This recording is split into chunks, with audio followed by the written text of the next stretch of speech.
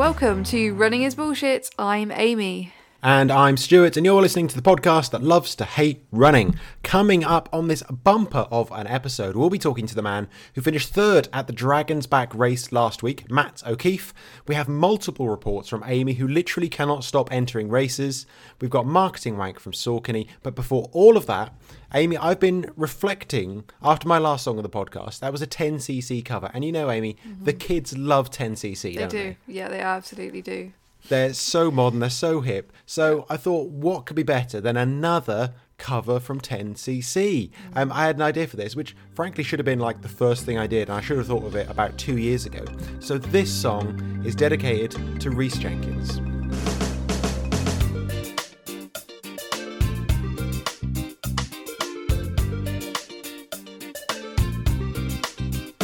I was running down the street, concentrating on striding right. I heard a dark voice inside of me, and I realized in a state of fright, I saw my life and it's bad. I've missed so many chances. I looked me up and down a bit and finally realized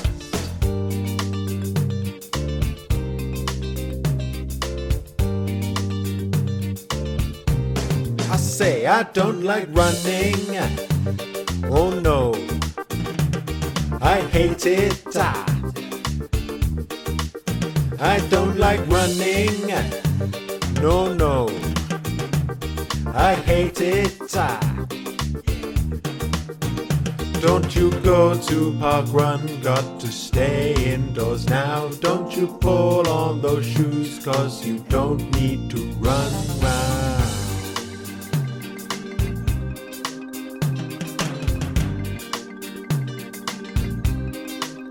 Well, I looked down at my new medal. I thought, why did I bother? I threw it out with my running shoes, vowed not to purchase another. And then a race came, I signed up. I don't know why I did that, I can't help it. I'm back in, I'll be running once again, so far from home. Far from home. And I say I don't like ultras. No, I hate them. I don't like ultras. No, I hate them.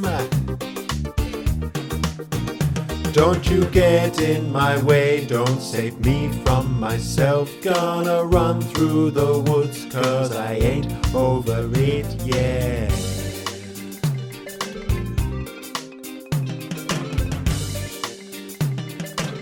Oh, that was amazing. Well done. No, it was... honestly, you can... That music... Sorry, I say musical theatre degree. It's music theatre degree. It was technically music theatre, okay, yes. Yeah. That music theatre degree is coming into its own. I mean... Yeah, my tutor will be so proud. Yeah, it's amazing. It's absolutely amazing. You could probably, send that off for your dissertation at the end of a degree and get a first or something. It was fantastic. I mean, yeah, it was probably better than anything I did in my degree, because that was a complete load of bollocks. It was a completely shit degree. But how long did that take to actually record? Because when I spoke to you last, you were like, you told me you were recording the backing vocals. Was this for this or for the Patreon? Yeah, that was for this. Yeah, I did I could kind of write it, and then I had to sing it through a few times and get it right. And then, I thought, I need to do backing vocals, so I need to do those as well. I need to add those on and try not to make it sound too bad. So, it's good fun. But, Amy, even more excitingly, I've got one for you soon, which I'm still working on. Oh, my God. And it's very complicated, so it's going to take fucking ages to work out this one. Oh, my God. So you're like the songwriter for this? You're basically. Well, I keep doing songs. I keep doing songs for me, and I think, Amy needs to get on some of this action as well. Yeah. And it's utilising some of your unique talents. So, hopefully there'll be one for Amy coming up very, very soon. My unique talents. Yeah. Before we get to the catch-up of the last episode, Amy, you've just made yourself a cup of tea before we started? Yes, I had to, as I will be talking about in just a moment. What was the tea? I am very dehydrated, and what is getting me through that dehydration is it's Bird and Blend Bonfire Toffee, which I have all the time. Nice. And that's kind of boring, but it is my favourite, and it reminds me of autumn. And I have it in the summer anyway, because I like autumn's one of my favourite seasons. It just reminds me of bonfires, as the name suggests, in autumn. But we're actually coming into autumn, so it's soon going to be very apt for the season. But it's a nice, year-round tea as well. I might have some in the back of my cupboard, so I might have to dig that out as well. I've got some Imperial Spice Tea, which I bought in the Cotswolds recently from a shop called Tea Inc. And it's very, very nice. Nice kind of ginger and cinnamon and cloves and all that kind of stuff. That sounds very good, actually. Yeah. It's a bit early for spice, I think. No, never too early for a bit of spice. This is coming from someone who had pizza for breakfast. I did have pizza. I imagine we'll get to that. Oh my God, don't remind me. And actually, you know what? The worst thing about the pizza for breakfast is I thought I was... Worst thing? The worst thing was I thought I was picking up my normal pizza that I normally have, which is like a mushroom peppers and stuff, like not hot peppers, like normal peppers. But by mistake, I'd picked up spiced jackfruit pizza. So that kind of ruined it. I'm not a fan of spice on pizza, and I'm not a fan of jackfruit. And I don't know what it is, this obsession with vegan food with jackfruit in it, but I'm not a fan of it. So it kind of ruined the pizza for breakfast moment, to be honest. Jackfruit is bullshit. Okay. Anyway, there was a good reaction to my suggestion last time of DuckTales as a mid-run banger, and it absolutely is, and we'll come back to that later on. Our clubmates from the Ridden, which is the ultra that I did a few weeks ago, they also responded. Jen saying she lost 3 toenails after the race, which is pretty good going. And Bernie, who just said her feet were bullshit. Now, my big toe got really bad in the week after that, actually. It got really bruised. I said there was a stone, just smacked it right on the side of the nail bed. And basically underneath the nail kind of swole up for about a week, because it wasn't until about the Friday afterwards I realised, oh yeah, you're supposed to take, like, if something swells, you're supposed to take ibuprofen and put ice on it. Didn't occur to me. So I had this really swollen nail bed, which pushed the nail up like a good ½ centimetre. It was really painful for a few days, and it just didn't really occur to me to ice it, because I'm a fucking moron. It's gone down now, it's fine, it's just very black and all kind of bruised around it still, so that's terrific. Oh, lovely, lovely. No pictures of that, please. I've had quite enough of seeing people's manky feet lately, so... Also in that route, what I really enjoy is on Strava and looking at the flyby, especially for a route like that, just to see where all the people get lost. Because I went the wrong way a couple of times, so I was looking at the ways that other people went, just out of curiosity. And I saw Bernie, who's our friend, who was supposed to be running it with you, and she just got to the last 5-6 miles, and she did a little bit wrong that I did, but she just went down a road. And so she just skipped out like 5 miles of trails just to go down a road. And I mentioned it to her. She said, oh yeah, that was intentional because my feet were hurting, so I just wanted to run on the road. I'm like, I don't think that was an option, Bernie. I don't think you can just skip out. I mean, it was the same distance. Yeah. But you can't just change the route. You can if you're Bernie. Bernie can. I think we should go and take the medal off her. I know, she's been changing the route. Disqualify her. She's rogue. We've also had a tweet from Gabby Naya, who says, finally caught up. Goodness, so much misery. Brilliant. Stu, go shoe shopping for the sake of those poor feet. I'll run an ultra with you. I don't shut up ever. You'll get a PB to get away from me. Amy, awesome work. Thank you, Gabby. Yeah, I am considering now. I need to buy new trail shoes because they're like half a size too small. But it's so annoying because they're still in good condition. They still probably do me for a couple of years. If they're too small, though, that's I not know. good. But it's just the fact they would last like another couple of years probably. But they break my feet, so it's your feet wouldn't. I just have to spend another shitload of money on more shoes that are kind of fine, but fine. Run an ultra with me? Yeah, okay, sure, maybe. I don't shut up ever. Yeah, I'm not sure if that's better or worse than just running on my own with no one. And Amy, awesome work. Well done. Everyone loves Amy. Thank you. To go on to this week's bullshit, I'm just thinking, I've just seen all of yours. Yeah. I think I'm just going to bang through mine first, because you've got the stories. Yeah, I got the stories. Because, as we said, Amy literally can't stop entering races.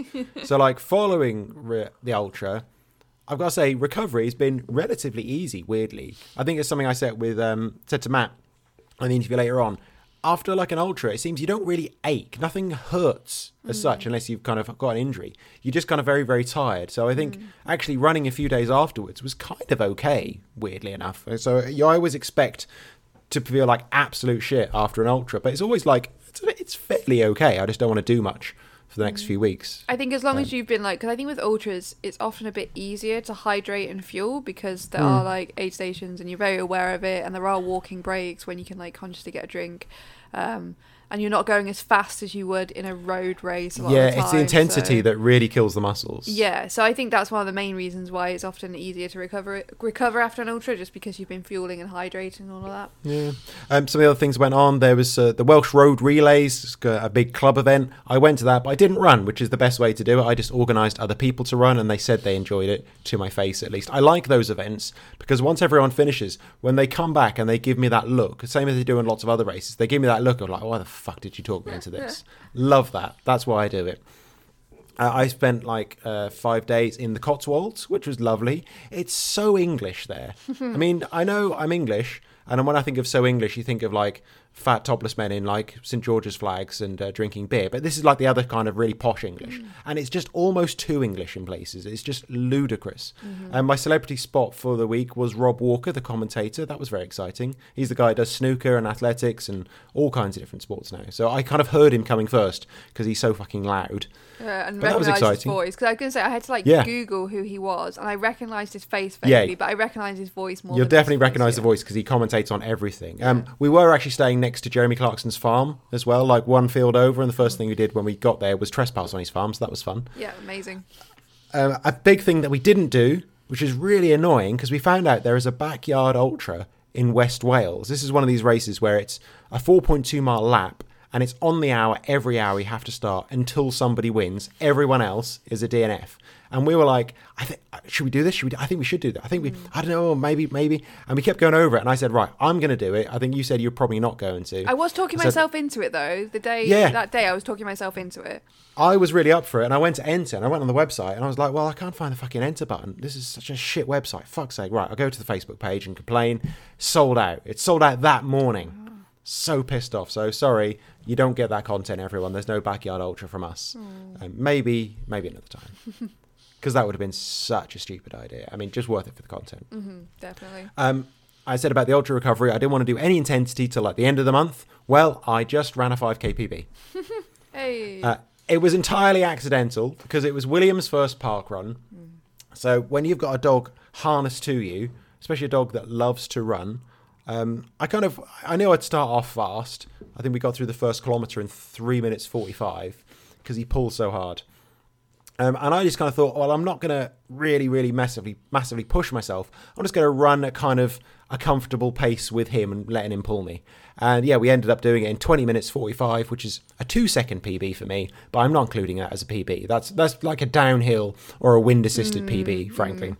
Dog it doesn't assisted, count. Yeah. Very much dog assisted, and with about a pause for about a 20-second wee as well from him, not me. But to be fair, with like even dog assisted stuff, you still have to keep the cadence going. You still have to keep up with your dog to some extent. So it's like running downhill. You have to run. Your legs have to keep up at a pace faster than you're actually able to run. So it's still fucking hard work. I think my heart rate still peaked at 202. So I still worked pretty hard. But I think on my own, I would have run 22 and a half, 23 minutes. So yeah, it's crazy. And when we got to the end, we got to the last corner, and it was a 3-lapper, so I think he was getting annoyed by that point. Got to the last corner, and I was like, come on, let's go. Usually I can get him to a sprint finish, and he just wasn't. He was basically just trotting ahead of me then. No pull on the lead, and just looking back at me like, again, seriously? But he got across the line, and he basically just kind of went straight on his side to have a big pant, and he was really happy. His tail's really wagging. I've just put the video up on YouTube. He was absolutely delighted. He absolutely loves it. He's not used to that kind of intense short running like that. So I look forward to doing a lot more of that with him. So an accidental PB in a month where I'm definitely not going to run fast. Nice. Amy, all of the races. Oh God! So, why? Oh, why? Why? 4 weeks ago, you did an ultra. Yeah, 40 miles 4 weeks ago. Yeah. And then 2 weeks later, it was this first one. Yeah, so I said on the podcast last time that I was going to go do the Wye Valley Tunnel run. It was called something like that, which was a 10K. But the start times were really weird because you had to park at or meet at this area, and then it was like a mile walk and to the start line, and it worked out because I was going to get the train over there, and then my friend Jem was going to pick me up, and the train times weren't lining up. So instead of doing the 10K, because it was going to be impossible to get there in time, because I double booked myself, so I did the other race that I'd booked, which was the Bristol Epic 8-hour race. So because you couldn't get to Chepstow on time, you went somewhere that's twice as far away. I got a lift there. The only good thing was like people, mentioned to our usual mention to Liz Reese on the show. Liz Reese was going along, and she lives literally around the corner from me, so I could just hop in and get a ride with her. So that was absolutely fine. She's handy like that. Yeah, she's fantastic. Yeah. So the 8 hour race was as many 3.3 mile loops as you can do in 8 hours. So it was roughly 4 loops for a half or 8 for a marathon, and then anything over that would be an ultra. And my plan going in was to do an ultra. I was like, well, you might as well. Yeah, and 8 hours to do. I can't remember how much. I can't do the maths off the top of my head, but it was like 26, 27, 28. It was like 29 miles something by the end of the 9th loop. So that was like, I felt like 8 hours. That was pretty achievable. But the course had other ideas. It was like, I don't know why. I always have this idea that everywhere's going to be like Cardiff or something. But it was like in the hilliest place ever. It was so hilly. It was just like, they'd used the term undulating. It was not undulating. There were fucking hills in it. So I was surprised by that because this is a race I actually entered last year and was supposed to do this year, but I chose the other ultra because I don't want to do more than races in like 2 weeks like you do. And I assumed like an 8 hour loop. I thought it would be a fairly runnable course is what I expected. I was surprised to see this. The hills. The thing that was annoying as well. So let me first describe the course. So there were basically 3 awful hills. There was 2 really awful hills, and then a final hill that was awful because you'd run the other 2 awful hills. Yeah. So the first 2 awful hills, like one was up this narrow gravel path, and I don't know how long it went on for, but it went on for a long time. And then you had a bit of flat, you could run a bit of downhill, and then you're going up this other one that was not as long as the gravel one, but really, really steep. Like really, like hands on knees steep, but towards the end of the day because it was just exhausting. And then finally you had a hill going up through a field, which after running those hills, it just killed you off. And then roughly, I would say about every mile you had a hill, but with a loop, you're doing that over and over and over again. I think by the end, my elevation was like 3,000 feet of elevation. Something like that. Yeah, it was a lot. Yeah, and the more and the thing is about it, it's not like I said, it's not like a very steep hill and then you're running flat, so you can get like a good few hours of running in before you've got to walk again. It was like constantly stop-starting because it was like every mile you were hitting a hill that most people were walking up, particularly towards the end. But yeah, I was just going to say, like, it was annoying as well because there was people doing a relay, so you'd see people shoot by you up these hills and think, why are they going so bloody fast? And then because we had, in order to count in each loop, we had like a wristband on that you'd hit against like a phone on a pole to like log in and out the loop. And those doing the relay had them on like a lanyard so they could pass them between each other. So you'd see someone shoot by you and then you'd notice they had a lanyard on them. I'm like, lanyard bastard. Lanyard bastard. You've already had like 2 hours relaxing and now you're running up this hill. Of course you are. I've been out here for 3 fucking hours walking up them. So the course itself, it was beautiful, absolutely beautiful, out in the countryside near Bristol. But it was the elevation was just horrendous. It was very hot in the morning as well. So I had 2 like 500 milliliter water bottles, and I was going through one of those every single lap in the morning because it was so hot. And by the end of the 3rd lap, I'd gotten myself really dehydrated, and I was like feeling really unwell. And I thought, I'm not going to be able to finish this. I'm going to have to drop out at the half marathon point. But luckily, the sun went behind the clouds. I drank I got to because obviously 3 mile loops, so there's an aid station every 3 miles because you're coming back to the beginning. So I just stood at the aid station. I drank a shit ton of water and I felt a lot better. It was more water than I thought I was going to need because I was drinking on the loops and just sweating it all out straight away. Yeah. It was horrendous. Cool. But then the sun went in the afternoon, it got a lot easier. There was some dangerous wildlife out there. Oh no, Amy, you didn't do anything, did you? Well, as soon as the race started, the lady who came up and like announced everything and gave us all instructions, who was hilarious by the way. She was like mad as a box of frogs, lovely woman, absolutely hilarious. And she was like, first thing she said was, just to let you know, I've been stung by a wasp this morning, so please be careful. And I was like, right, okay. And it turned out, and I was like, not really. I was thinking, right, whatever. She's been stung by a wasp. of course. But it turns out that through the first kissing gate that you go through, like literally right at the beginning of the loop, there's like must be a wasp's nest or something, and apparently what they do is they congregate in warm weather, they congregate low towards the ground, and then the runners, when they all went through, they swarmed them, like the front runners, and about 6 people got stung. Oh. So it was true about the wasps, and quite a few. And when I was going out for like one of my loops, I could hear on the microphone going, "Hands up, who's been stung by a wasp?" And then she's like, "Hands up, who's been stung by a wasp twice? Because I have today." Right, it's all about not about her. But I didn't get stung by a wasp. But as I was going through for one of my like 5th or 6th loops, there was a woman dressed as a nun at the beginning who was near the church, naturally, and she was like, "Have you heard about the wasps?" And I said, "Yeah, I have, kind of." And she goes, "Well, just be careful because they are swarming more now." And I was like, "Great, thanks." And she's like, "Also, there's a bull loose in the field." I'm like, "Right, okay." Cool. Great. I didn't see the bull, but it was apparently there was a massive field, but it had like a load of trees in the middle, and there was a sign up saying there's a bull in the field, and I was just like, "This is the last thing I need." There were lots of cows on the route, but they were like the chilliest cows I've ever seen, and I'm quite scared of cows, like most people naturally are, because they will come up to you. A lot of the time, cows come up to runners or chase them, or in sometimes can be aggressive if they've got young.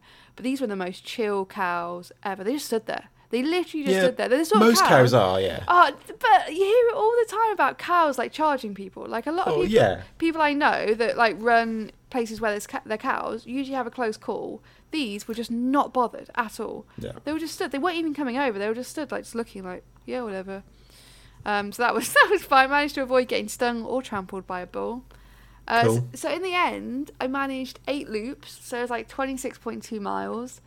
I don't know whether I was officially registered as 8 loops, because I got to the end and the thing wasn't working to buzz my wristband in, and they were asking, and I was knackered, and they were like asking me to like wait around to give my time and stuff, and I was like, you know what, I don't care. I haven't won, so I don't care about what. It's on Strava, so that'll do. Yeah, I don't care if it appears on the official results. So I'm not sure like whether that's affected my rankings on the official results, and to be honest, I don't care because I'm not going to win.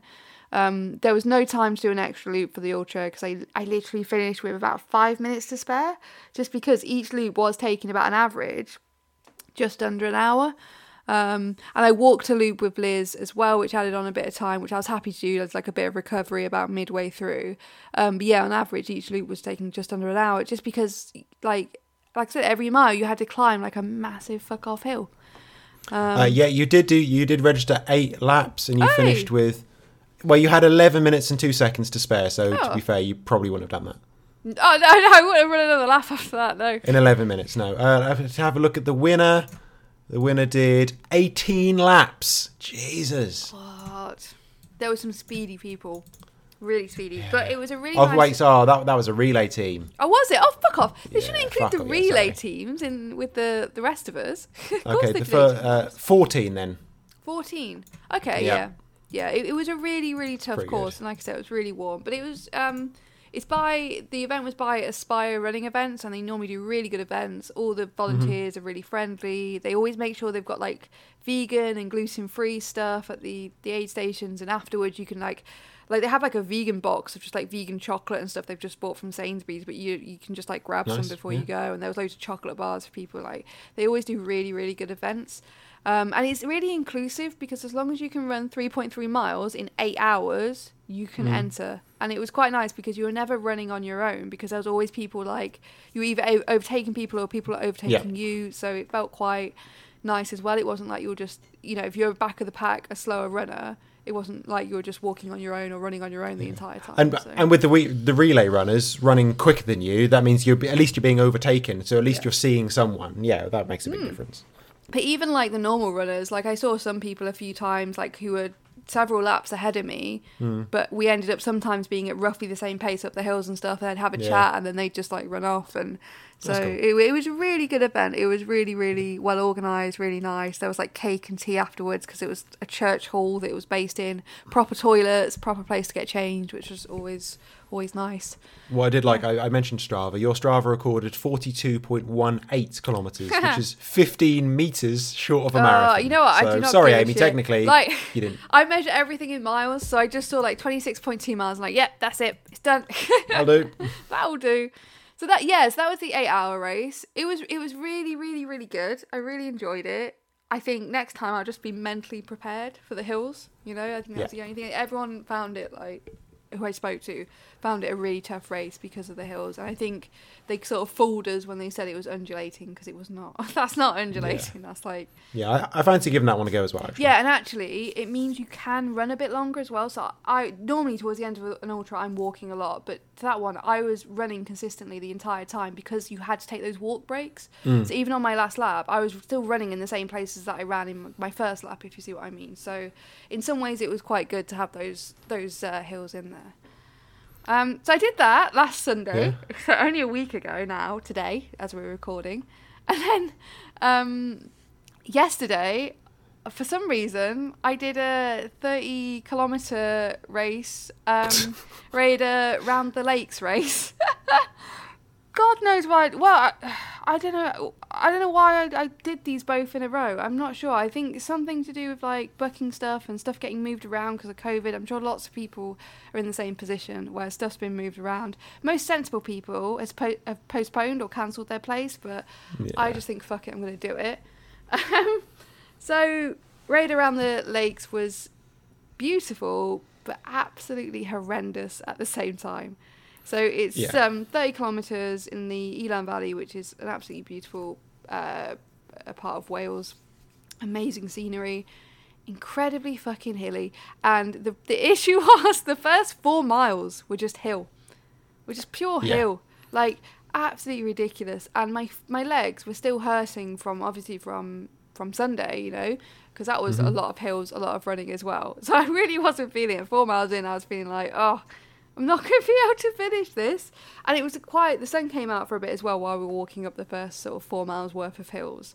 So I got really, like, I'm feeling really dehydrated this morning because I think I just didn't take on enough water. I didn't think I'd need that much water. So, so yeah, first 4 miles were uphill, wasn't that great. Then lots of downhill afterwards and lots of really runnable bits once you get over that first hill. So that was really nice. And like I said, really nice scenery. Yeah, you pretty much hit the top after that 4 miles, didn't you? Yeah. So and it was net downhill from there, but there were still lumps and bumps, wasn't there? Still like a few hills, but most of it was really... And I was just like walking up all the steep hills, but there was loads of downhill, loads like really, really runnable bits.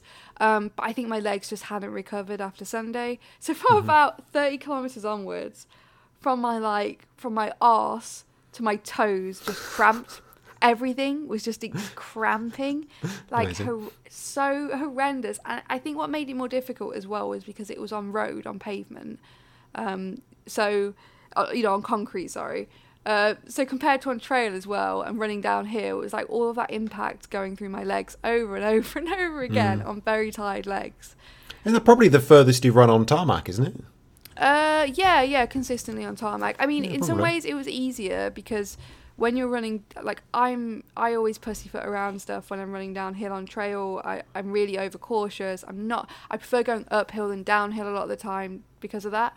But it was quite nice being on road because you don't have to concentrate. You can just literally just run and you're not having to concentrate on where your feet are falling and stuff like that. So that was quite nice. But it was like really hard on the legs and stuff. And by 30 kilometres in, I was just in agony. So I had to run like the final 10k, just absolutely in agony. I was still walking it. There's a horrible hill towards the end when you're going back into the village that's along quite a busy road. And that was horrendous. Like after running all that and having to like walk. And if like I said, if my legs weren't so crampy, I probably could have walked that hill because it wasn't that steep. It was just after all that, I just thought I cannot face running. It started pissing it down with rain as well, which was quite nice cooling off, but also it was getting a bit torrential and in my eyes and stuff, so it wasn't ideal on like a busy road. So I ran with 2 friends, Jen and Paula, and this was Paula's longest run as well. So she'd only run like 12 miles before, so she did really well. Jen had loads of energy, like until the end. No! Like I was so tired by the end. I couldn't even laugh without laughing was painful. Yeah. And she was like rapping and singing, like let's go. And then as we were driving, she was like. Well, and then as we were driving back... I can see where you get it from. As we were driving back afterwards, we went past Pen y Fan. she jokingly said, "Oh, do you guys want to climb Pen y Fan now?" And we like laughed and went, "No." And she goes, "Oh," she goes, "Seriously though, if you guys said yes, I probably would have been up for it." I'm like, "Jen, we've just ran 30 kilometres up and down those chuffing hills, and you want to go up Pen y Fan? Are you fucking mad?" But so we were some of the last finishers. I think we were like 4th, 5th from last or something. But to be fair, it was a relatively small field. There's only like a couple of hundred. And from the people that were starting, there were a lot of very serious club runners there. You know what? It was basically all club runners from what I saw. Because I was there because Holly ran it and a few other friends from the club ran it. And like everyone, I think everyone that I saw come in was a club runner. And I knew it was going to be tough for you. I knew there was going to be a good story from it because all the guys that came through, I guess because they're at the front anyway, and they've raced it hard, but they were ruined. Like there's so many guys that come through, and they kind of got across the line, and then they kind of walked towards the tent to get their medal and stuff, and like their feet were dragging along the ground. I thought, a few of these guys nearly went down. So I wasn't too bothered about even if we'd finished dead last, I wouldn't have been too bothered because of the field. I was like, because I was looking at the finish times from last time, and I saw that like the finish times were all around, like the last finishes were all around like 4 hours 40 and 4 hours 35. So we did it in 4 hours 25. We were on track for doing it in 4 hours 10, but then my legs just gave up, and that like added on that extra 15 minutes. But yeah, when I was looking at, before I did the race, when I was looking at the results, I was thinking to myself, because when I've been doing training on trails and stuff, like obviously it's a lot different, but I've been, sometimes 18 miles can take me 5 or 6 hours if it's on trail, and a lot of walking and stuff, and a lot of very slow running. So I was thinking, am I even going to finish? Are they going to pull me from the course? So I think what I wanted to do on the day was I just wanted to finish. I didn't care if I was last because they didn't have any cut-off times. They just said it was at their discretion that they'd pull you from the course. And I was like, right. I don't like that. I was annoyed about that. I didn't know, but apparently this event normally takes place in March, and because it's been postponed, that's why it's this time of year. So I can imagine that part of the country, depending when it is in March, there might sometimes be snow. So I wonder if it's because if it's a good day, they'll let you carry on, but if it's snowing and really bad weather, they'll pull you from the course if you're taking. I don't know. Yeah, maybe. I think that just needs cut-off times. Really. Yeah, have a cut-off or don't have a cut-off, or make it very clear what the reasons were. Because it said if marshals are at risk. I'm like, well, if the marshals are out at 6 o'clock in the evening, is that a risk? Probably not. Yeah, and doesn't it depend on the marshal and stuff, and and where you are in the race? Yeah, I wasn't happy about that. Like if it's 5 hours in and you're still only halfway, then I get it because it's quite very remote. But if you're already at like Elan Village, like you're nearly done, and you're. So I don't know. So that was in the back of my mind as well. That I just wanted to finish. I didn't want them to pull me from the race because I am going to be a slower runner. I wasn't too bothered about that. Like I said, it was a very, very like intense field. And just to shout out as well to this lovely lady who we were walking up the 4 mile hill with, and she was telling us about how she was behind and she caught up to us. And she was telling us how, she expects to be dead last, and she's now in her 60s and stuff, and she's slowing down a lot. Now she's in her 60s. We got to the top of this bloody hill. She's like, right, I'm going to take advantage of the downhill now. Gone. Didn't see her again. She's fucking gone.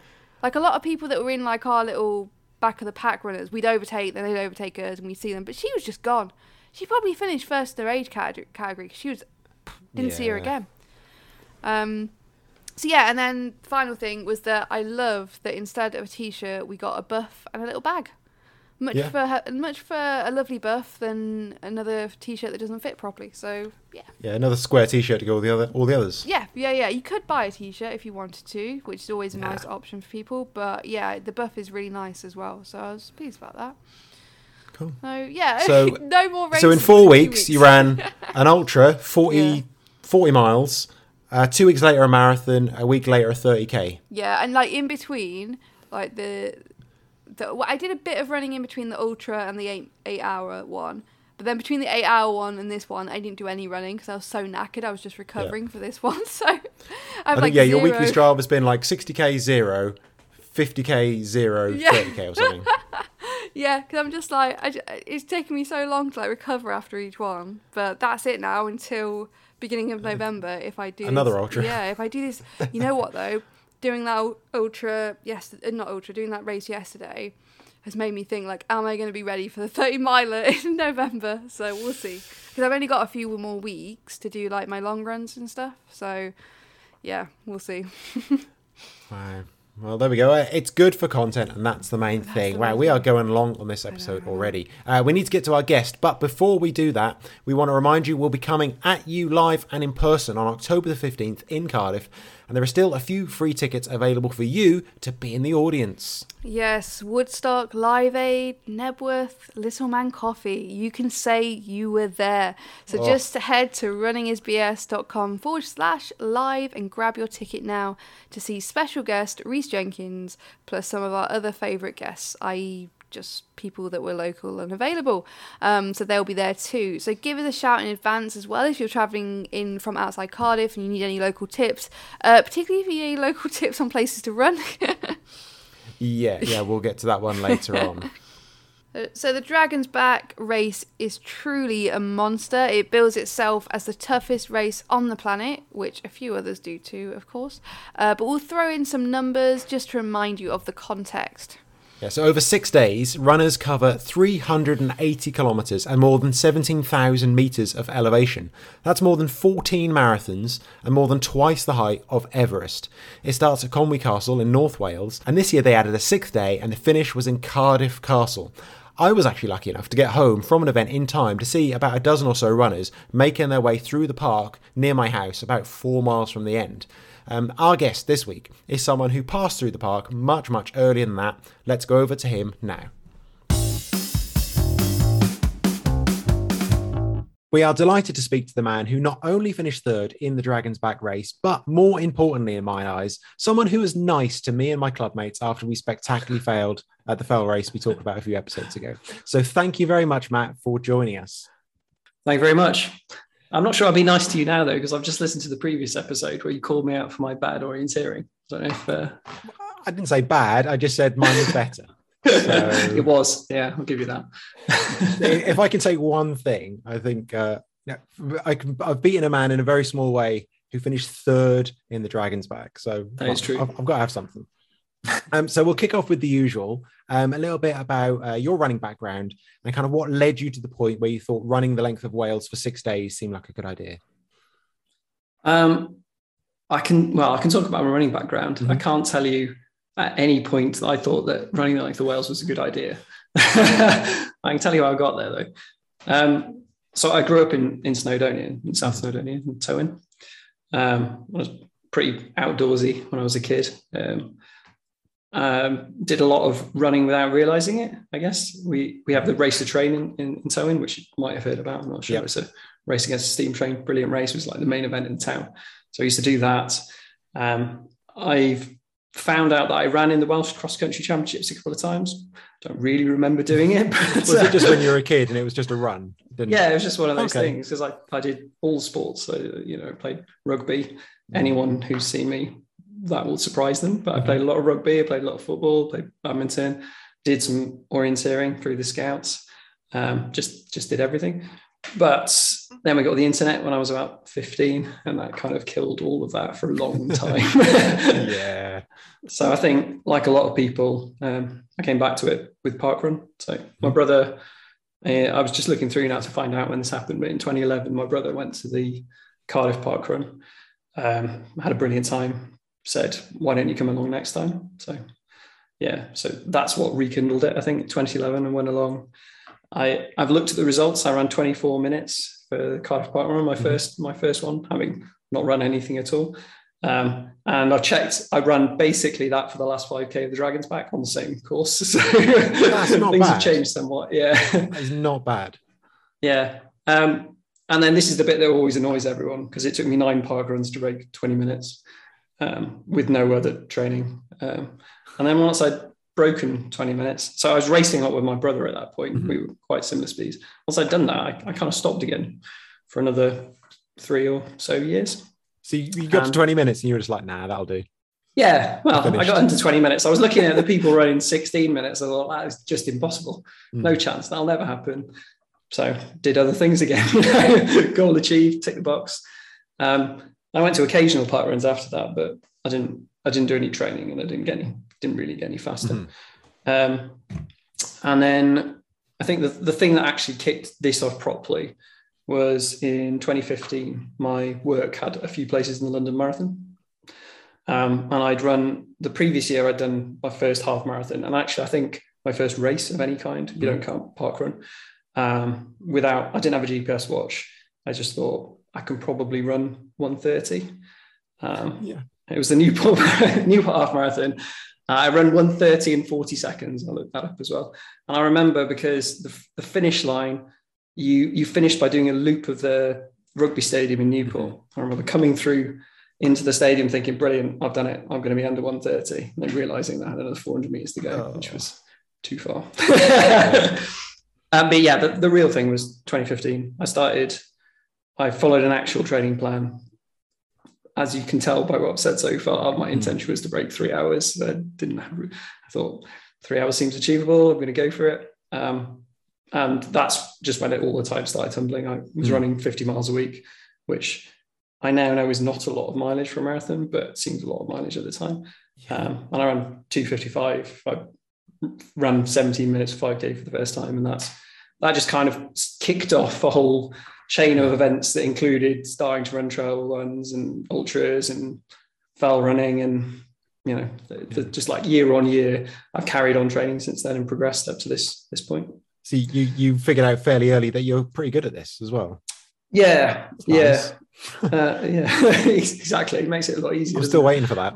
I mean, I have the right build for it as well. I'm extremely light and skinny. But yeah, obviously I have some genetic advantage here.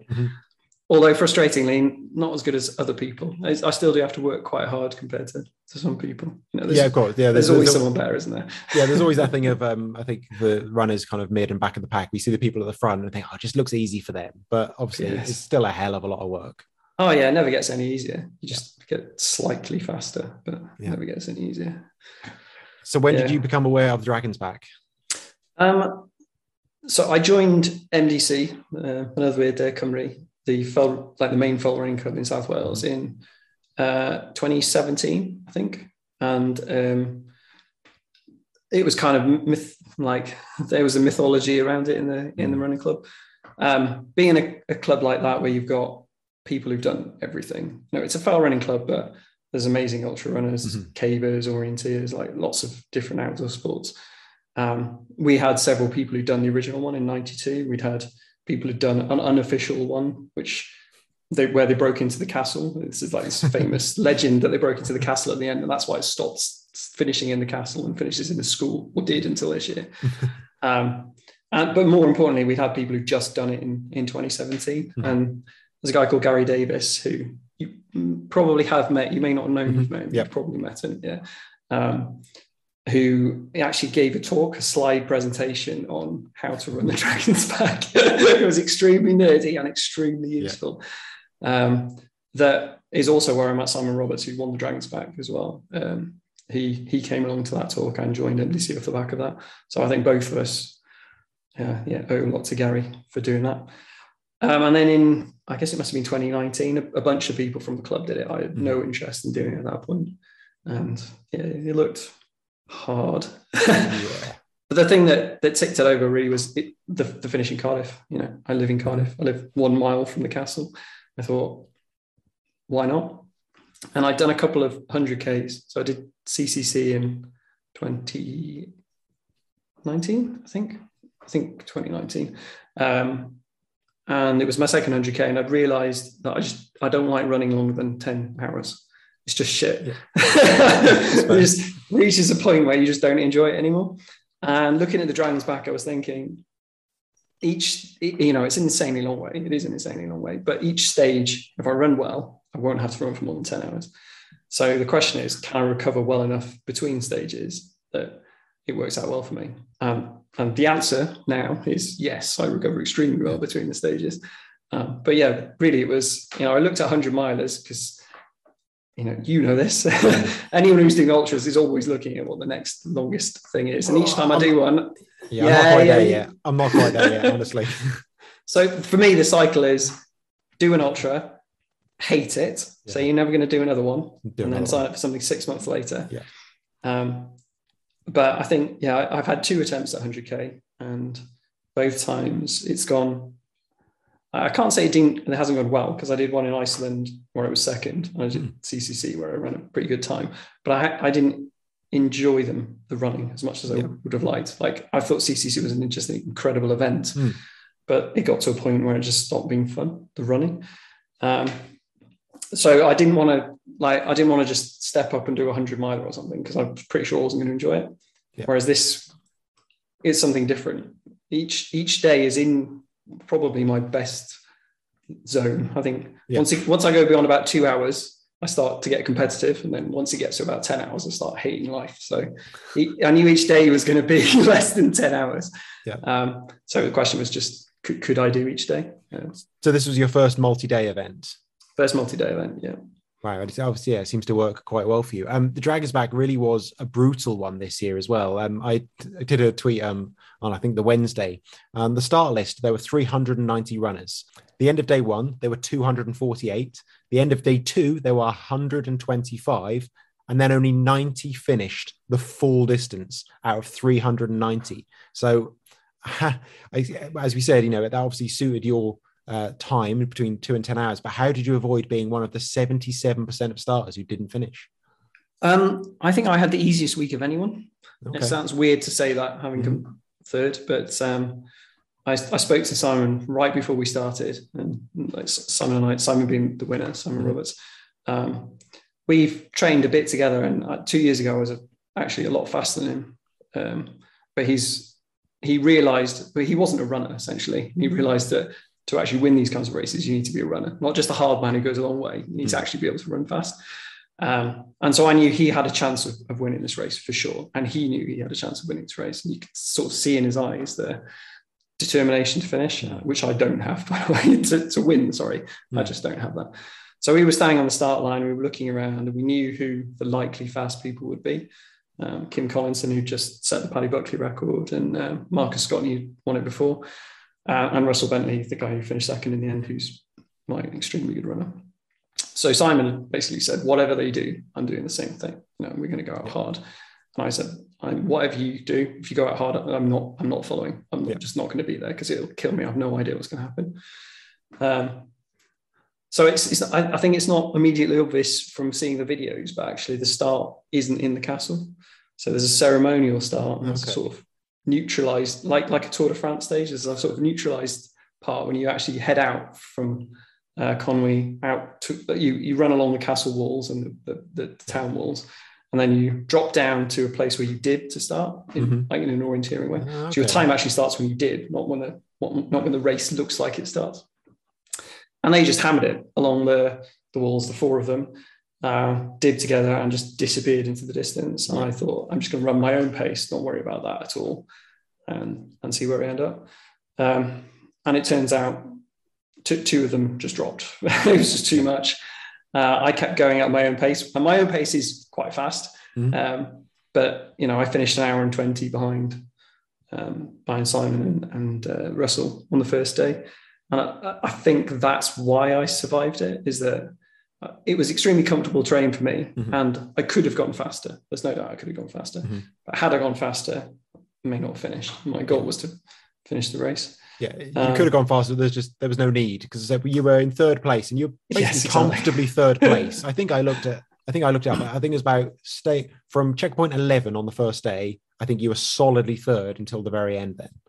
Yes, yeah, and that was true for the rest of the race. To be fair, And, I spoke to a lot of people afterwards who got timed out. And first night, it was just carnage, because the 11 p.m. is the finish for every day. You have to get in by 11 p.m. And there was a guy in our tent who came in probably about midnight, who said he'd been up on Crib Goch, which is a big scramble. It's like proper hands down. It's terrifying Scramble. Yeah, it is. It is terrifying if you're not comfortable up there. But he'd forgotten his head torch, which is mandatory for kit, by the way. So he should have had a head torch, but he left it at support point. And he'd gone up on Crib Goch in the dark, and he'd been on top of Crib Goch in the dark without a head torch at 10 p.m. And there seemed to be a lot of people who, because it's not a vetted race, there seem to be a lot of people who probably shouldn't have been in the race. It's hard to know, isn't it? And I admire that idea of, I'm going to give it a go and see what I can do. But I think there's probably the drop rate on day one, it was extremely hot as well. Yeah. I'm not going to take that away from anyone. Yeah. But 142 people on the first day. Yeah, it shouldn't have been that high. There were just a lot of people there who just, I'm not going to say shouldn't have been in the race, because everyone is welcome to give it a go, but they underestimated it. You underestimated it for sure. I mean, for 1,100 quid, that's a lot to drop on a race you pull out of that quickly. I would say so. Yeah. It's a big fee, that one. It was interesting seeing. So I paid the fee, but I think a lot of people in the top 10, top 20 had got in through the volunteering. Oh, okay. And I think so. They have quite a good scheme actually, where if you volunteer at one of the other, well, at the Dragon's Back or one of the other races they organise, so the Cape Wrath Ultra, there's a couple of others, you earn points that you can then use as part of the fee or the whole fee, depending on how much you volunteer. And it also, a lot of the volunteers were people who were intending to do the race later, obviously. So you learn a lot from doing that. And I think, towards the front, most of the people were probably people who'd, properly prepared by volunteering and thinking about it. Works out perfectly for volunteers and runners then, doesn't it? Yeah. It's a really great idea. It is. Yeah. I think it was really hot on the first 2 days, which seemed to be one of the main reasons people dropped. I happened to speak to someone a couple of weeks ago. I just happened to meet him and he said he was going to do it. And I just kind of said to him, you're doing Dragon's Back. Are you, planning to finish, planning to get to the very end? And he looked at me and just said, top 5. It's like, whoa, okay. Checked his results on day one. He timed out on day one. And I found out it was because of blisters. And I just feel so bad because it's a good reason to drop out, but a horrible reason to drop out as well on day one. But blisters on day one. Yeah. I'm not the best person to talk about this because I don't get blisters. I didn't get blisters in the entirety of the race. I'm another one of those people that annoys everyone. I don't get injured and I don't get blisters. But the state of some people's feet, it was crazy. And I think a lot of people made some weird decisions. So even a teammate of mine, actually, Martin, he wore Gore-Tex socks for the first 2 days. And now I can understand that maybe if it was really wet and boggy and you're trying to keep crap off your feet. But in that sweat, and his feet were wrecked. But I think a lot of people just don't wear shoes that fit. It's that simple. I absolutely did that as well recently, so I can understand that. How well prepped were you in terms of your equipment and your gear? Did it all work well for you? Worked perfectly, and I just used stuff I'd used before. I think the other part of the reason of the drops on day 1 and 2, apart from the sun, was that it is extremely technical, and I have a big advantage there of just doing a lot of that kind of running. Just fell running and not off-road but off-trail running, so trail running is a hell of a lot easier than the kind of rock hopping and bog running you're doing on the Dragon's Back. But particularly on day 2 through the Rhinogs, it's just crazy technical. There's a lot of people walking descents, and I think if you're thinking about doing the Dragon's Back, I would say get out on the technical stuff and practice running downhill. Everyone always talks about practicing going uphill, but practice going downhill, because that's probably the thing that makes the biggest difference in terms of time. There's just a hell of a lot of people just not confident going down on the technical stuff, which either means you're slow and you get timed out, or it means just much harder on your body because it's just for too long. Uphill you can just put your head down and walk up kind of most any terrain, exactly. Really. It's just a case of just getting on with it. But downhill, you need a lot of more confidence and experience there. Yeah. And we'll hear more from Matt later on. Next up, a shout out to David Sinclair, who messaged me to say my last Patreon song was the best yet. And I asked him which one that was, because frankly all the episodes merge into my head and I couldn't remember which song that was. And he said it was the 1920s music hall style one. I realised he meant the Bare Necessities. Who doesn't know the fucking Bare Necessities? 1920s musical. What decade were you born in? What century were you born in, Dave? I can kind of see you might get something like that. But come on, it's a Disney classic, 1920s Dave. musical. Fucking hell. I don't think they were singing that in the music. He's probably got some gramophone records with it on, that's why. Oh, he's probably got that, yeah. Well, if you want to get as much respect on this podcast as David does, you can donate to us at patreon.com/runningisbullshit. And I actually thought your one last week, Amy, that was your best so far. Yeah. Did I tell the story of Barbie Girl Gate last time? Yeah, we went through it. Yeah. So that was like, when you need to adapt to survive, adapt to thrive. Sometimes it ended up being abandoning Barbie Girl and not having a nervous breakdown. Ended up being the best decision yet, artistically as well as mentally. I mean, it did trail off a little towards the end. I'll be honest. Yeah, but by that time, I was about 5 hours into this endeavour. It had to. It did just trail off because I was done. I was going to bed. Well, let's see what we come up with next time. But for this time, I had to go with my new Running Inspo tune, which this version has some weird instrumental breaks in it, so don't worry, I haven't just missed bits out. And please feel free to add your own woos to cover up mine, because they're pretty bad. David, Irwin, Matt, Lise, Victoria, Magnus, Gabby, Thomas, Nair, Penny, Simpson, Len, Martin, Kirk, Shepherd, Matthew Waugh, Elliot, Line, Thompson, Anthony Howe, Ian Hales, Maria Wicks, woo! Matt Newbury, Debbie Hurley, Claire, Dina, Martin Kaplan, woo! Geordie Thelwell, Neil Denton, Charlie Neverson, woo!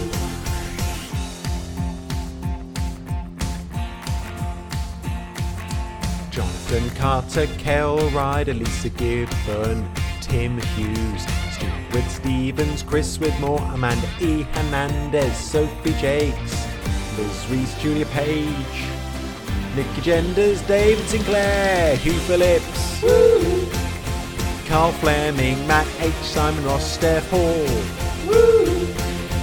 Angela Foster Swales, Rob Smith, Rachel Bentley, Matt Garner, woo!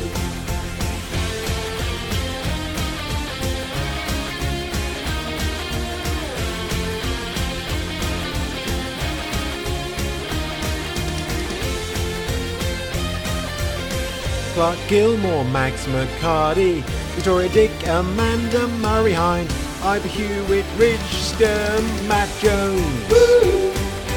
Brian Simpson, Victoria and I Phillips, woo! Bernie McCarthy, Paul Hibbert, J. Ruth KP, woo! Sam Wally, Karen Hamilton, Matt Caffin.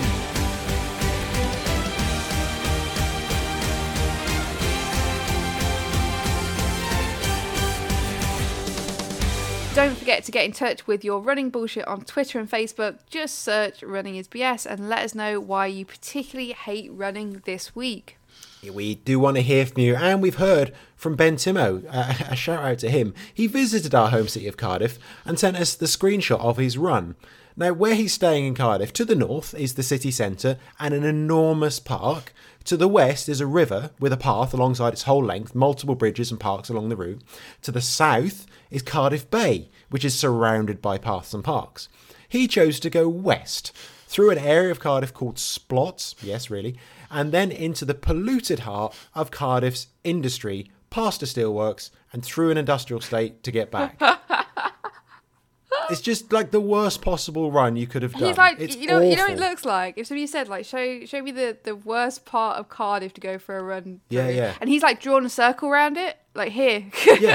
This is exactly the bit you don't want to run round. But he's taken that as, oh, that's the route, is it? Yeah, cool, I'll go around It's that. horrendous. Like, imagine that if you've never been to Cardiff before, or whatever, like that's your impression of Cardiff. It's a bloody steelworks and Splot. No offence to It's people living in horrendous. Splot, but Yeah, it's not an exciting route at all. Like, of It's all not the picturesque. places he could have done. I mean, literally his start and finish is next to a quay. Like, Yeah. it's just like half a mile long. He could have just run around that. the quay's quite nice. Yeah, it's Exactly. nicer than the steelworks. Fucking hell. And he could have gone onto the coast path. Like, it's not the nicest area of the coast path, but he could have gone onto it as well. Yeah. So if you are coming to Cardiff, give us a shout. Let us know where you're going. Also, don't forget, if you want to pick up a copy of Mark Atkinson's book, Ducking Long Way, you can use the code DuckingBS15, that's 15, until the end of September for a cool 15% off at uk.bookshop.org. Yeah, if you're buying your books, get them from a retailer like that and not Amazon. No, not Jeff Bezos. Don't promote any more going into space and doing silly things. No need.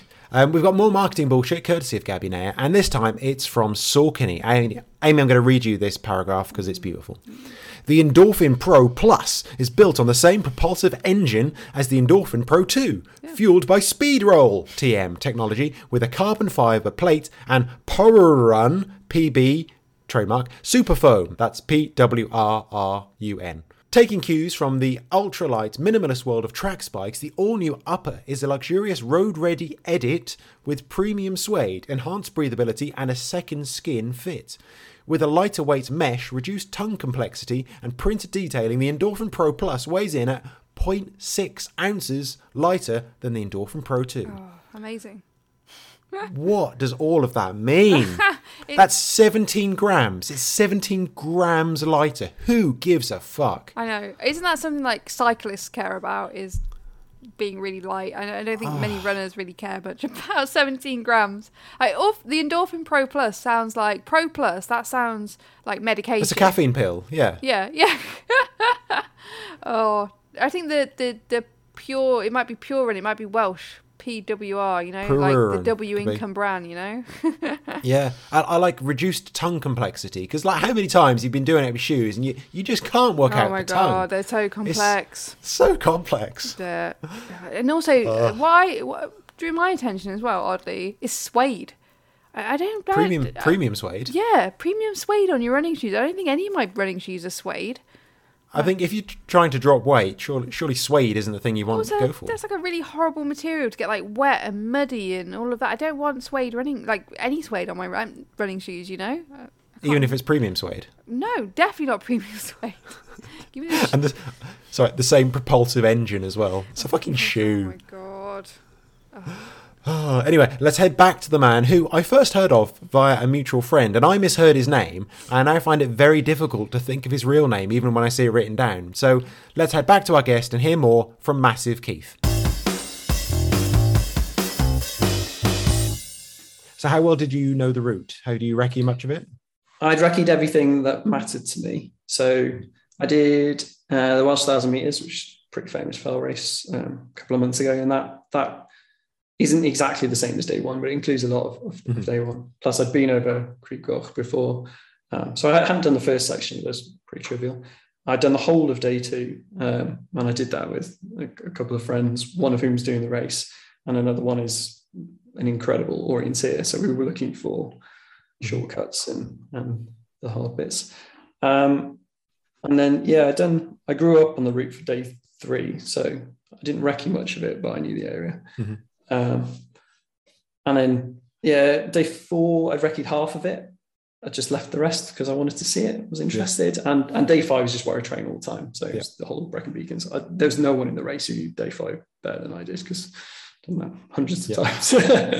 So most of it is the answer. I recce'd most of it. How did you find day six? Because I actually live right next to the path that you came down. And I went out to see a few of the runners come past. I saw a dozen or so, and I spoke to a neighbour as well who was doing the same thing. And she said a lot of them said they hated the last day because it was just tarmac and basically flat. Yeah, I didn't hate it because I knew where I was going, and because it was tarmac and basically flat, I'm fine with that. But yeah, definitely, there's a lot of people because you weren't allowed to use road shoes. So one of the rules, and it's a rule that you see in a lot of ultras, actually, and I've never understood it, to be honest, banning road shoes. I think it's understandable that they recommend that you don't wear road shoes, and certainly you wouldn't want to wear road shoes day 1 and 2, but if you know what you're doing, I would have worn road shoes on day 6. Yeah. Instead, I wore very, very road-like trail shoes. Yeah. Because at some point they're going to have to arbitrate what counts as a road and a trail shoe, and is it traily enough? Because I know my trail shoes on wet tarmac are terrible. I've got horrible grip on them. Yeah, exactly. Yeah, sometimes it's been a wet day. Worse. Yeah, and people run Western States in road shoes all the time, and even more technical races than that. But so I had shoes that were very similar to road shoes, so I was pretty comfortable with that. I think actually, if you're going up and down all the time, it takes less of a toll on your body as well. Just that, running a marathon, it really hurts your body, doesn't it? Just the relentless pushing on the tarmac. And I think most of the race isn't like that. there's constant changes of surface. You're always going up and down, and it's not such a consistent just run. Whereas day 6 was that. And actually, the end of day 6 was the only time I ran the last 10k with someone else, Oren, who came fourth, and I really needed that just to keep moving. Would have slowed down a lot, I think, if I hadn't had him there. I think there is a problem then of the final part of the race just being too familiar, because I don't like running that because I live near it and I run it all the time, and I get bored running it. I guess for a lot of people it was new, but yeah. I mean, Bee Park's pretty, I think, if you haven't been there before. A lot of people I was running with said, this is actually much nicer than we thought, day 6. Yeah. What I was worried about, though, is because I run in there all the time, I was worried that autopilot would just take me home. Just skip the castle. Yeah, exactly. And just head back towards my house before I realised it. Luckily, I was with it enough and running with someone else, so it wasn't actually a problem. But that was actually a genuine worry at the start of the day. It was like, I'm too knackered. I'm just going to end up going home without meaning to. Yeah. We talked before and you said you hadn't watched the daily videos back yet, which I do recommend that everyone else listening to this goes back to. Actually, just watch everything on the Dragon's Back YouTube channel. It's all brilliant. They produce really good stuff. Yeah. There was some really amazing footage of runners stopping in a bakery as in part of the, just to buy like sausage rolls and pies. And so that just got me thinking, I always like to think about food on these things. Was there anything in particular that you ate that kind of stood out, that was great or bad or anything like that? So I didn't stop and I regretted it. So yeah, there are a handful of places where you can stop. The main one's Machynlleth, which is probably what they showed. I wouldn't. So there were a lot of times when I was just craving a Coke, just a Coca-Cola. That was all I wanted, which wouldn't have been that hard to get at times, actually. I wouldn't say there was anything particularly that I ate and loved. I'd say there were a lot of things that I ate and was hating by the end. Definitely, if I was to do it again, which I'm not going to do, if I was going to do something similar again, I would take a much bigger variety of food, which is advice I was given, actually. And I had quite a lot of different types of food to eat. But yeah, just like if I never see another Rice Krispie marshmallow square thing again, it'll be too soon. Variety is kind of the main tip there then. Variety, absolutely. Even things that you have used for years in training and you're really confident you're happy with, it gets to a point where you just won't want to eat it anymore. Because I ran for around 50 hours. The slowest person ran for around 90 hours. And I was trying to eat, and mostly successfully eating 300 calories an hour. So like generally 1 bar, 1 gel or 2 bars, plus jelly babies and crisps and other things. And basically as much as I could get in. But that is a lot when you lay it out, if I did a marathon, I'd eat 4 or maybe 5 gels in a marathon. I ate 60, 70 plus things. Well, at 50 hours, 2 things an hour. It must have been close to 100 bars stroke gels across the course of the race. And you really do get fed up of it. So what are you planning next? You say you're not doing the Dragon's Back, which we'll wait and see. But is there anything next? Because, this is a big event. They call this the toughest event in the world. It's attracting international attention. And you finished 3rd. I mean, there must be something, you must have something in mind for next.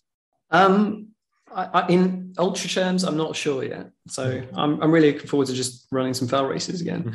Well, that said, I do have the ON, which is the original mountain marathon. It's a 2-day navigational event, which is a partners event, which I'm doing with Simon, who won the Dragon's Back. At the end of next month. So we'd organised this ages ago. It's not actually a good plan. It sounds like a good plan, but neither of us can, as you know, navigate that well. So, and it's a wholly navigational race, quite a hard navigational race. So our plan currently is that you generally run about 40Ks each day. So it's 40K, camp in the middle, 40K again. So if we can run 50K with all our navigational errors faster than everyone else runs 40K, then we'll be all right. But that's the only thing that's actually sort of booked in. In terms of next ultra event, I need to have a think about it. I think I've learned a lot about where I'm good now, though. In sort of 2 to 10 hour range, probably not further than that. Technical, not big mountains. So something that fits all that criteria is Okay. what will be next. Yeah. Am I going to be seeing you at any of the short, stupid fell races over winter? Oh, as for well? sure. I love a short, stupid fell race. Yeah. Looking forward to those. I think the first Well, one. the shortest and stupidest of fell races is coming up soon, isn't it? Van Boud. Yeah, 1 mile up, 1 mile down. Exactly. Yeah, which I will get slaughtered by everyone, but that is a fun one. Yeah. So to finish us off, Matt, what is the most bullshit thing about running? I obviously I knew you were going to ask this. I made at first I thought there's nothing bullshit about running. I just love running. And then I started making lists and realized there's quite a few bullshit things. Yes, probably most have been covered already. So I'm going to say, so here's my list, my short list. I'm going to give number one. Okay. Race fees for non-fell races. It's crazy prices. Yes. I think shoe drop numbers, which I'm not going to get into too much, but don't understand how anyone can tell the difference between 2 millimeters in a soft piece of foam.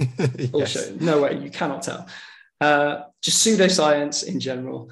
But actually, I think my main one is people who treat running as some sort of punishment or chore, or just runners who don't enjoy running. I just know a surprising amount of people who don't enjoy running but run anyway. So I think like running, if you don't enjoy it, is bullshit. Just if you don't enjoy running, don't run. Just to me, it's pick the a new people. sport. It's the people that just push themselves relentlessly, and every run has to have a reason, and just everything has to be hard. And there's no just go out, run up a hill, and just have a nice time. Yeah. All the best runners I know are just people who just love running and happen to do some training as well, like some actual structured training, but mainly just love running and don't care about Strava paces or whatever. It's just go out and enjoy it. Yeah. So there we go. Running is a chore. Matt does not like people who does not like running, and yet is still a listener to this podcast, which is literally what that's about. Well, thank you very much, and hopefully I'll see a few races soon. Thanks to you.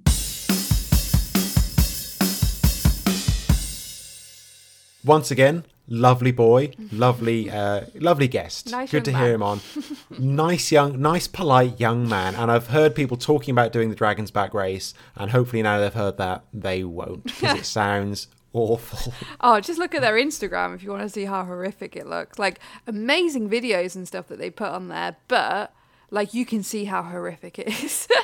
Being on Cribgoch at 10 p.m. with no head torch. I mean, I can't even think about that. It scares me too much. We'll do this quickly. Bullshit running news. Okay. Quickest one, yeah. So if you've heard about the Brighton Marathon course measurement issue the other week, we've all enjoyed making the jokes about the Brighton Ultra. The marathon course was 568 metres too long. That's a lot. Which I've been looking around on Twitter, and it seems it was down to the positioning of a turnaround, which is kind of an easy thing to get wrong. Someone's just put the turnaround point in the wrong place, but 300 metres in the wrong place. But thanks to Mark Atkinson on Twitter, we've seen the plight of Sarah Sawyer and many others who are trying to engage with the organisers, who in a follow-up email admitted the race didn't have a UK athletics licence, which means it doesn't qualify for things like London Good for Age or any of the ranking websites, because it's not an officially sanctioned race. The postponed 2020 edition of the race, which most people deferred from, did have a licence, and now people are arguing this is a fundamental change to the terms of the race, and is that fair, and should they have done that? Brighton Marathon are also seemingly refusing to answer questions about whether the event was properly insured, because your athletics licence comes with insurance, and so now people think, well, did they have insurance? Presumably they must have done, but they're not giving out details. So now Sarah, who we just mentioned, she's been blocked by the Brighton Marathon. And her questions she's asked are perfectly reasonable and very polite, but they've just blocked her. Yeah, because they've majorly fucked up. Like, Brighton Marathon is one of the big marathons in the UK, and I know a lot of people do it as a good for age. So I don't know much about it, but from seeing the people that do it for good for age, I'm assuming that pretty much every year it has the UK athletics licence in order to get a good for age. So why would you assume that it didn't have it this year? Do you know what I mean? It is like... I think all they said was they neglected to apply, so it doesn't... but people don't know whether that means they didn't want or they just mistake. Yeah, that's ridiculous, because they know full well that so many people are running that race for a good for age. because Yeah. it's known for being like an affiliated, you know, for having that license. Yeah. So that's just ridiculous. It's not like it's a small marathon that not many people do, and it's mainly club runners away. It's like it's a lot of people do that marathon. A lot of people assume it's going to have a UK athletics license. Yeah, and they also include in that follow-up email, basically, they sent you instructions on how to work out what your marathon time would have been. Oh my god! Because he said it was too long by this point to take this time, like the 40k mark to the 42.2 mark, like times it by this, divided by this, and that should be roughly your marathon time. But like, that's not good enough. They should work that out themselves. But also, it doesn't matter for a lot. It doesn't matter for a lot of people because you can't use it. Well, they are retrospectively applying for a license, which is Right. apparently difficult to do. Especially when you 'Cause measure it the would course be. wrong. Yeah, so that's I feel that's a bad like fuck up. I feel like Brighton Marathon's fucked up before on something big, and I can't quite remember what it was about. So I'll have to do a bit of googling after this. But I'm pretty Yeah. sure there's been another fuck up with Brighton Marathon, like not that long Again, ago. I just think with these things, when you're fucked up, you come out straight away. Yeah, And just yeah. answer those questions straight away. And even if you haven't got an answer directly, like whoever's on social media probably doesn't know about the insurance, but you say, thank you, I'm looking into it, we'll find out as soon as possible. I just always think, apologise quickly. Yeah. Because I know people say, like, you admit fault by apologising. I don't think that's always true. But in this case, just come straight out and admit something has gone wrong. It's one of the and fix it later. Yeah, and it's one of the big city marathons. Like they can sort out some sort of apology and compensation or something. You know, they're not a small club marathon. Do you know what I mean? Yeah. It's ridiculous. Yeah. So our next story sounds like a dumb runner headline, but it's totally real and from the Trinidad Sunday Express. So the headline is "Jogging with two guns, accidentally shoots himself." So it's Andrew Rahaman, the president of the Pharmaceutical Board of Trinidad and Tobago, so presumably not a moron, finished his run and headed to his car. Adjusting his trousers, he accidentally shot himself in the leg with one of the two fully loaded 9mm pistols he had tucked into his belt. He then drove himself to hospital to get patched up, and the police took away the two guns, 4 magazines, and 69 rounds of ammunition. I'm assuming it was 70, and then one of them's in his leg. What was he expecting to happen on his run? To take two guns Like that's and like 70 rounds of ammunition. I don't know what Trinidad and Tobago's like. I don't know too much about the country, to be honest. But I know, like, in some places in America, and we've talked about this before on the podcast, people carry guns with them on a run. But I do feel like this guy doesn't know what he's doing, because if I don't agree with that sort of thing unless you're doing it for wildlife reasons, like you need to defend yourself against a potential bear or something. But from what I gather, the people who do carry guns, like in America, they're not shooting themselves because they know how to work a gun. Like there's I don't know much about guns, but there's mechanisms in place to stop you from shooting There yourself. are, yeah. Like I can't imagine him adjusting his joggers and just like his shorts and then shooting himself. Like, there's something wrong there. There's something, but he had two guns. I'm like, what was he expecting? How bad? He needed a gun for each hand. That's I can't imagine it's that dangerous. But 70 rounds of ammunition, like extra magazines. He had extra magazines on him as well, in case he needed to reload halfway through the shootout, halfway through his 5k. I feel like there's more to this story. God, but yeah, he's like the president of the pharmaceutical board, so he's a fairly senior member. But might make him a target. You don't know. I feel like this could be a Netflix Netflix own docu drama sort of thing. A shooting in Trinidad. A terrifying place apparently. Right, Stuart, what have you got coming up next? We are probably back to the short mental Winterfell races, and the first one is in 2 weeks, and I'll be seeing Massive Keith there, which is great. That's one that is 1 mile up and 1 mile down, up about 300 metres of hill. So, get your mate Jen to run a 30k, then do that in the afternoon as well. Get Pen Van. She'll love that. Yeah, she needs the 30k to warm up, to be honest. Yeah, get her to do that. That'll put her off run up any more hills. So hopefully for me, Newport Marathon in a few weeks, whatever. But yeah, some of the shorter, stupider races coming up. I'm looking forward to those. How about you? Another marathon next week? I'm just going to have a bit of rest, I think. And then I need to... Are you actually? I need to have a bit of rest. I need to have a rest, but I also need to run, but not a ridiculous distance next weekend and not a race. A bit of run walking, a bit of like carrying on with the ultra training for beginning of November. But I have got a month and I have already done a lot of long runs. So I've been doing the mileage. Like I've been doing a lot of long run training. Yeah, you have, yeah. So I just need to keep moving and not rest for a month and not do anything. So. But basically, you've just been doing the long runs. You just haven't been doing anything in To be between. honest, that's how I played. That was the issue with the Bogum. That's how I trained for the Bogum, because I just didn't. I just never struggled to do the weekday runs. So I need to start doing more weekday runs. I think get going with it. Start getting up early and get on with it. Yeah. Cool. Amy will be running. Hopefully, both of us running some shorter runs. Yeah. Just to make a change. So, big episode there. And if you've enjoyed this bullshit, please visit runningisbs.com. You can see the show notes and the links from this episode and all of the back catalogue, all the other episodes, as well as links to our Patreon, our merch store, and our social medias. Goodbye from us. Bye.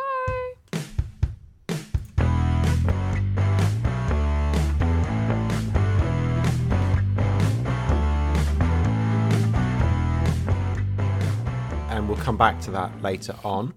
Problem with drinking tea, I wasn't to burp during the recording. We're getting there? No, it's fine. Our club mates are also in touch from the Ridham a few weeks ago, which is the ultra that I did. And, oh, there it is. There's the burp.